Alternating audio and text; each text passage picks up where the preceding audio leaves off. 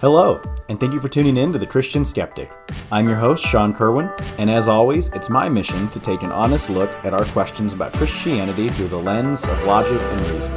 I'm not here to preach at you, just to start a conversation with you. I hope you enjoy the show.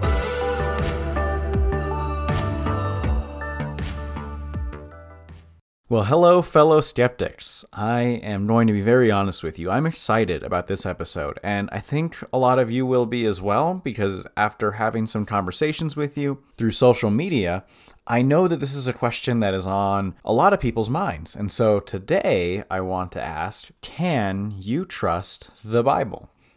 Now, given my time as a pastor and as someone who is very passionate about evangelism, this is a question that I have studied a lot, which is why I can confidently give you the answer, I don't know if you can trust the Bible or not.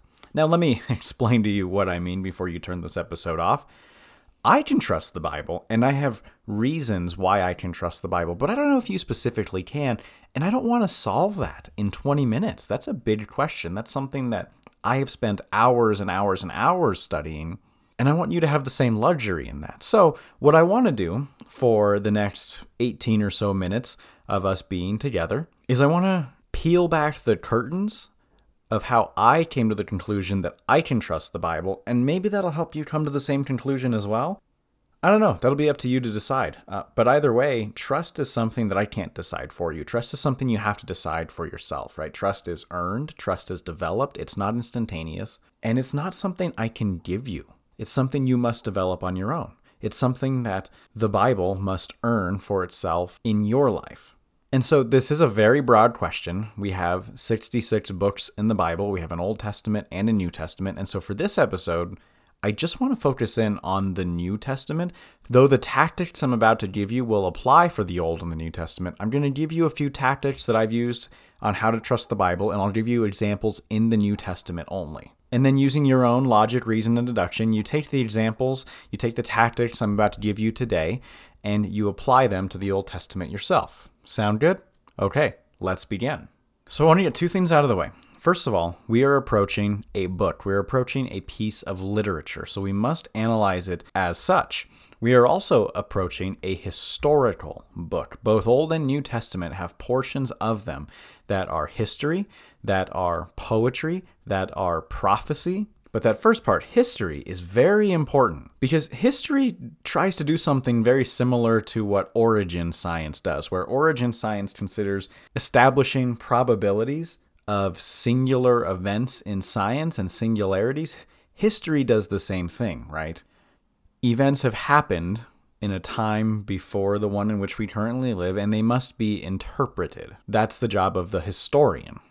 So 3 of the most reliable tools we can use when evaluating a piece of literature and a piece of literary history were given to us by Dr. C. Sanders in 1952 when he wrote his book, Introduction to Research in English Literary History. You see, Dr. Sanders was a military historian, and he established 3 basic tests for deciding if an ancient document is reliable.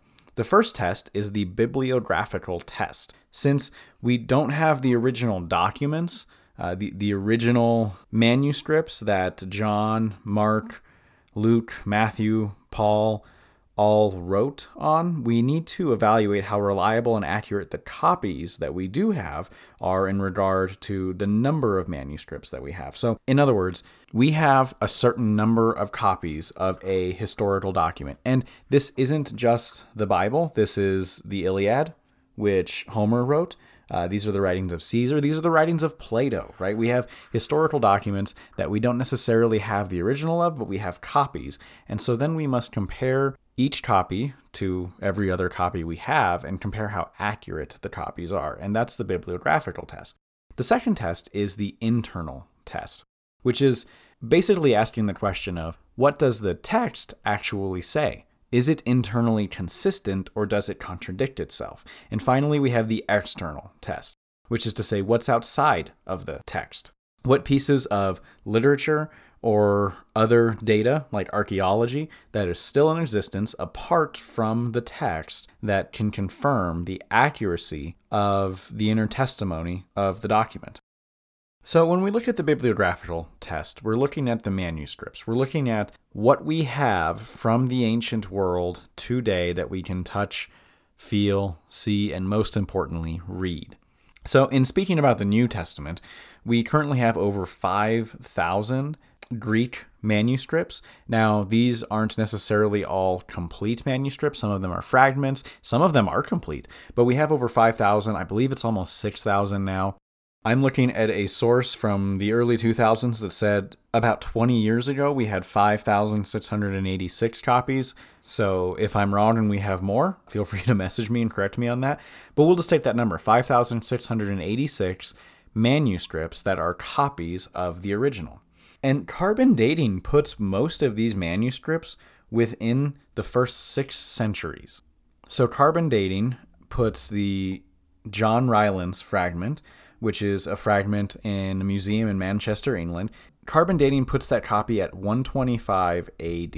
Now, this is pretty significant because when we look at the books of the Bible, the last book of the Bible was said to have been written somewhere between 90 and 100 AD. So that is only a difference of 25 years between our earliest manuscript and the actual completion of the letters in the New Testament.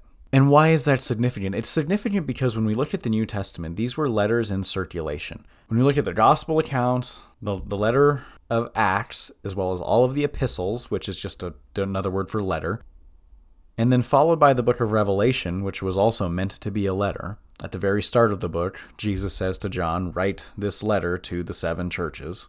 This is important, but because what we know from history is that when a church would receive a letter, they would make a copy of that letter. They would actually make several copies of that letter and send it out to different churches and different Christian households throughout really the known world at that time. For example, when Paul wrote Ephesians, not only did the church at Ephesus hear what Paul wrote in the letter, but the Ephesians would have made a copy of that letter and they would have sent it to the church at Corinth. They would have sent it to the church at Philippi. They would have sent it to the church in Rome. They would have sent it to the church in Jerusalem. They would have sent it to the churches in Asia Minor. They would have sent it all over the place. Why is that? Well, it's because of the credibility of the author. In the example I just mentioned with Paul, his credibility was that he founded most of those churches. In the case of John or Matthew or James, their credibility was that they walked with Jesus when he was on this earth. And another observation from logic says, if we have 5,686 manuscripts in existence, and one of those manuscripts says something that is fundamentally different than the other ones, that raises some red flags, right? If we have a manuscript, say, that we found in 200 AD, and it says, oh, hey, by the way, Jesus never actually rose from the dead, right? Or Jesus wasn't actually God, or it says something that's fundamentally different, that should give us some pause. But that's simply not the case, and it's not like these manuscripts are hidden off in some vault somewhere. Granted, some of them might be, but the vast majority of them were available for study, for research. We currently, in this country, in Washington, D.C., have a museum dedicated to the Bible that contains hundreds of manuscripts that you can actually go, walk up to, and look at, and even read. I was there just last year with a friend of mine who speaks fluent Hebrew, and we would walk up to the display and he would read me a manuscript in Hebrew and translate it to me, which I totally recommend doing. If you have a friend that speaks Hebrew or Greek, take them with you to the Bible Museum and have them read the original manuscripts, especially if you're the kind of skeptic that I am. Haha. So enough on the bibliographical test.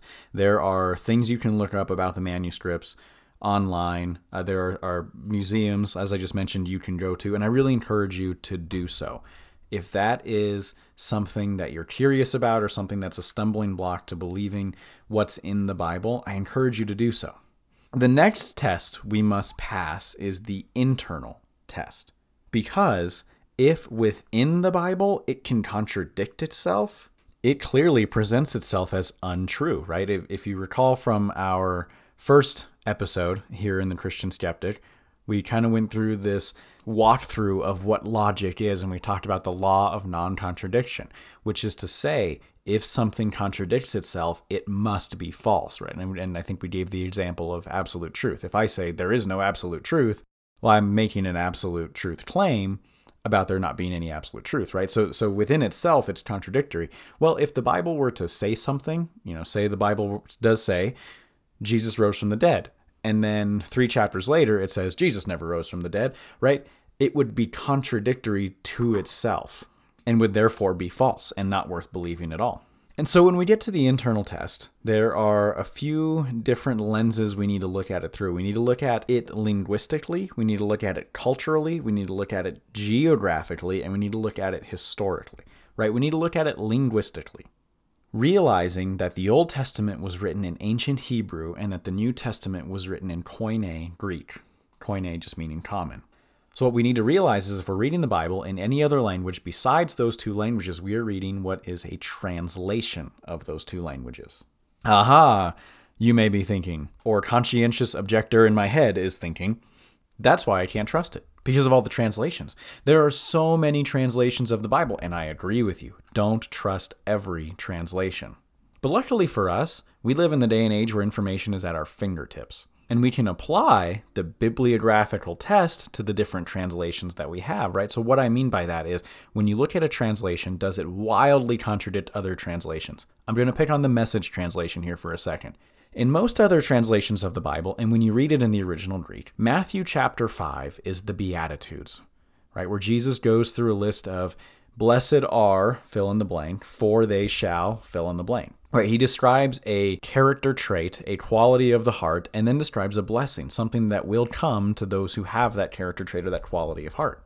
One such example is from the New King James Version, blessed are the meek, for they shall inherit the earth.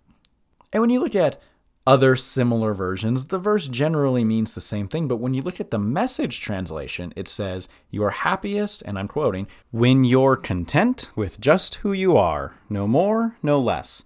That's the moment you find yourselves proud owners of everything that can't be bought. So clearly we're saying 2 different things here.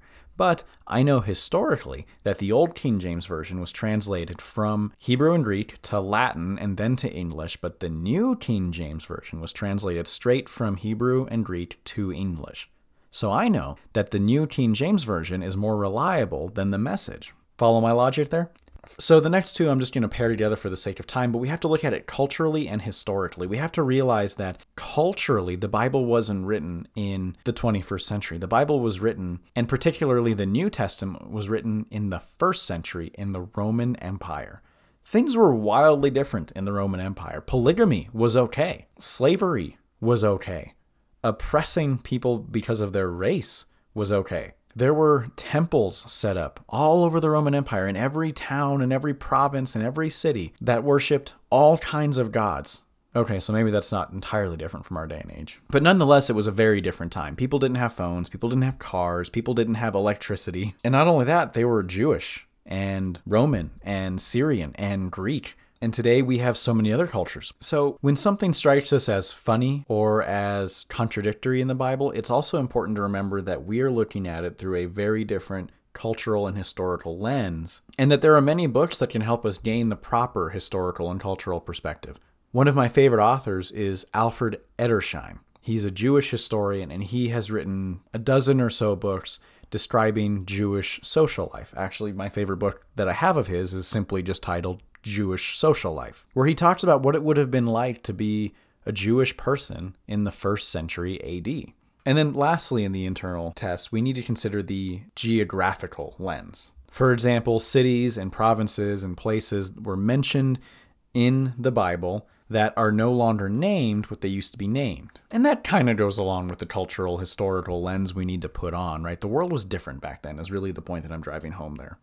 And people saw the world differently than we see it today. Which does bring me to the point that I gotta let you in on a little secret. The Bible contradicts itself. And don't let anyone tell you otherwise. But that actually makes it more believable. I want you to consider something with me called the psychology of testimony.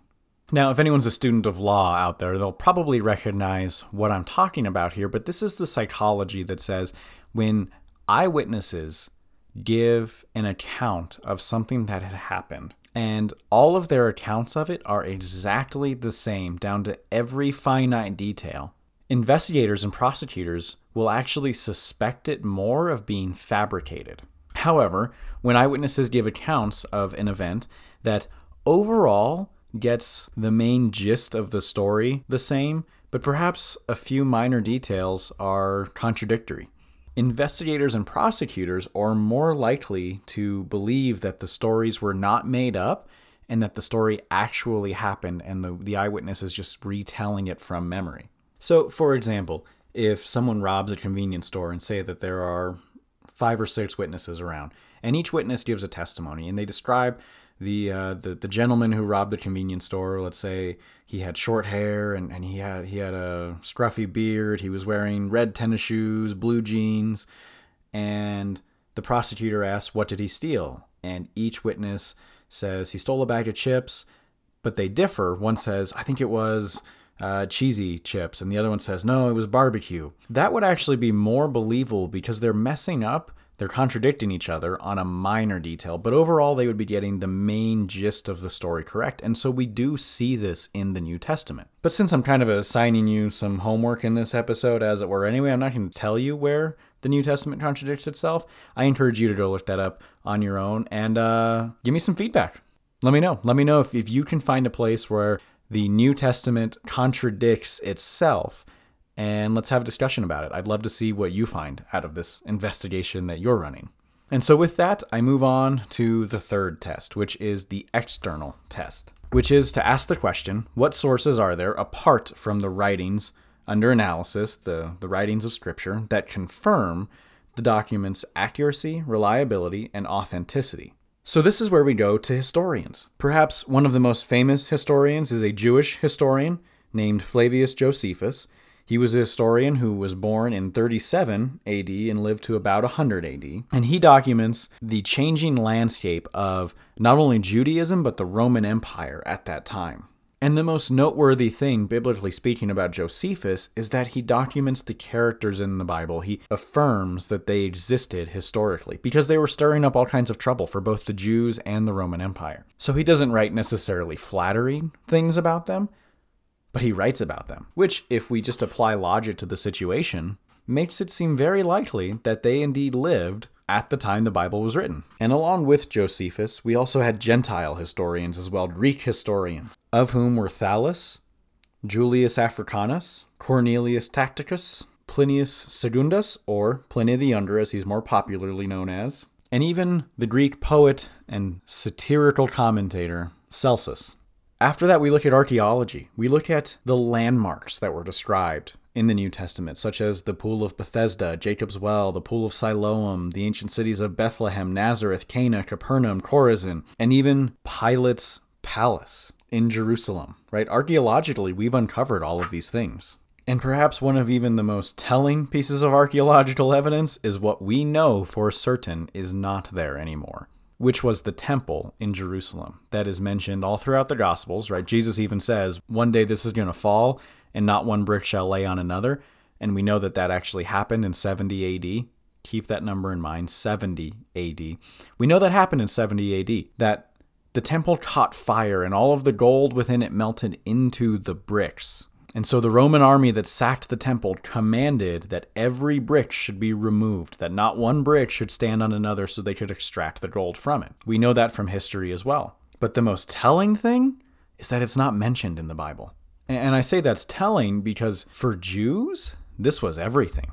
This was the bald eagle in American Pie for Americans, but for Jews. This is what they placed their religious hope and their nationality in, was the temple in Jerusalem. It was the epicenter of all Jewish life. And so to not mention it, for Jewish writers, to not mention one of the most devastating things to happen in all of Jewish history, even still to this day, the fall of the temples over history is one of the most devastating things that happened in Jewish history, perhaps other than being captive in Egypt and Babylon. And so for Jewish writers to not write that in any of the Gospels or in the book of Acts, I present to you as a strong argument for all of those documents having been written before 70 AD, which, if you're tracking historically, is within 30 years of Jesus' death and resurrection. And you know what? I'll even leave you with a fourth consideration. And this one specifically on the literature of the time. When you look at the literature of the time, especially literature that intends to develop something slightly more grand than a philosophy, which is what the Bible intends to do. It intends to develop a religion, a set of religious beliefs, which we know from history are to die for, right? When a text attempts to do that, it does so through legend, not through testimony. And that's because primarily it's fiction. Not the Bible, but most legends and mythologies were fiction. And writing fiction in the form of eyewitness account or testimony isn't a literary style that we necessarily see in the world for another 1600 or so years after the Bible claims to have been written, after the manuscripts are dated. The gospel writers are extremely honest about all of their flaws. The people that are supposed to be heroes in the Bible, both Old Testament and New Testament, right? David is this hero figure throughout all of Jewish history, throughout all of biblical history, and yet he sleeps with Bathsheba and murders her husband. He's a terrible, terrible dude. And not only that, he's weak. all of the writers in the Bible, all of the apostles are weak. They're scared. They lose their faith at times. If you're writing a legend about a new religion, you would think if you were making it up, you would want everyone in this religion to have the strongest faith of any other religion in the entire world, not to lose their faith half the time in the Bible. And lastly, David Hume once stated that really the existence of natural laws from the uniform course of human experience is our only guide in reasoning and concerning matters of fact. Whatever is contrary to human experience excludes all knowledge derived by inference or deduction from facts. In other words, David Hume, the great skeptic, was skeptical of religion, of Christianity, based on his deduction that he couldn't come to the same conclusions the Bible came to on his own sensory experience. But what if the Bible was written through a sensory experience? What if the Bible was written, historically, at the time it was supposed to have been written, by fallible, imperfect men who contradicted each other on minor details, and that all the thousands of manuscripts we have that are copies of those original letters also, for the most part, corroborate? Can you trust it then? If you can't trust this, can you trust any other text? Either historical or current? I don't know. That's up to you to decide. I'm here as a fellow skeptic, if you want to have the conversation, because over my years of studying the Bible, I'll tell you I've been very skeptical of it. And I highly encourage you to be skeptical of the Bible as well, to read every single page of it with a hunger and thirst for truth, and see what this piece of literary history has to offer you. And so in closing, I know we're not done talking about this. We're going to have more episodes on it for sure. I encourage all of you, and thank you all so much for submitting this question, for having some conversation with me over some form of messaging app. It really does mean a lot to me to get your feedback, to engage with you. So please keep doing that. But for now, thank you so much for listening, and I hope you've enjoyed the show.